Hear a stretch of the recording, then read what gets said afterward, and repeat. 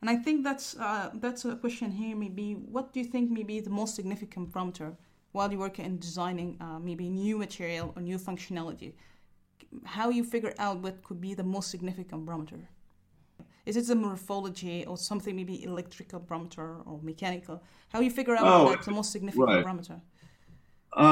So I'm still learning a lot, and a lot of my a lot of what I've been learning has been through my collaboration with Chris Metajeski's lab. So I mentioned before he's a uh, uh, world famous professor of Mm-hmm. chemistry, and I think the most highly cited scientist in the field of polymer chemistry. Interesting. And so he, and just really extraordinary Mm. person to kind of talk to and learn from. Wow. But through him, I mean, and he's introduced a variety of different techniques for materials polymerization, and has developed techniques like ATRP, atomic transfer radical polymerization, to have very tight control on the engineering of polymers, Mm.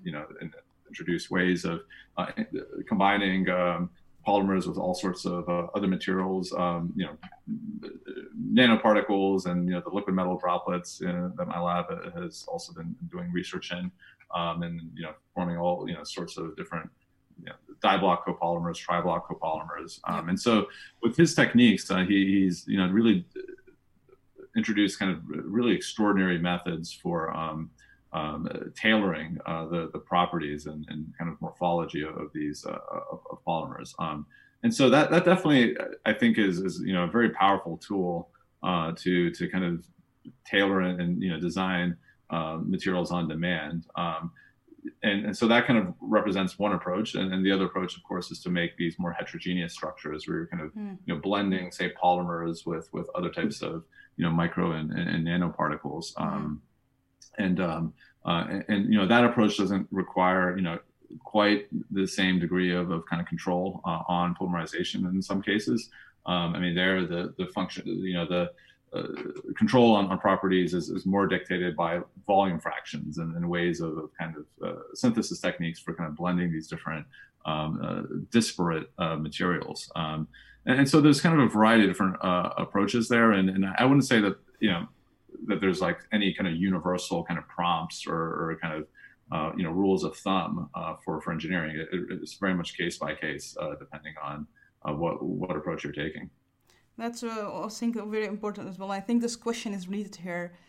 Do you think, as we are researching in soft robotics field, fully understand the physics behind smart material? Through your expertise and dealing with many people in the field, do you think we fully understand the physics of the material? I think we understand it enough. Mm-hmm. I think the barrier is more cases where there's just a lot of stochasticity in the system. And so, as an example, we recently published a couple of papers. This is work done by Tess Hellebreakers, who recently graduated from my lab, on magnetic microparticles embedded in a soft rubber. And so as you deform the rubber, these particles, they move, and that changes the internal magnetic field Mm-hmm. within the material. And so you can use that to kind of infer or detect surface contacts and deformation. So this is kind of one of many examples out there of systems in soft robotics where the coupling, in this case, between mechanical deformation and magnetic field is largely driven by a stochastic type of process. And it's stochastic because these particles have randomly distributed. They're magnetized, and the magnetic pole is kind of randomly oriented. And then some of the poles are kind of pointing in the plane of the material. Some are kind of pointing out through the thickness.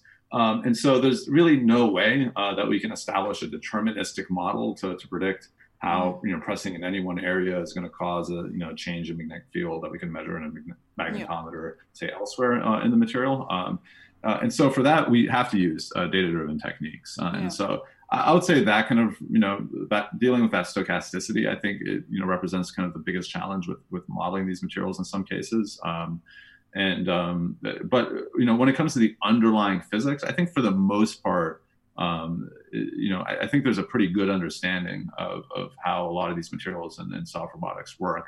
And as a result, I think there's been a lot of really nice kind of demonstrations and of models that can accurately predict the behaviors of these materials. And then when I'm talking about these magnetic skins and the stochasticity, that just represents kind of one like kind of class of materials where we aren't as successful with using these deterministic models.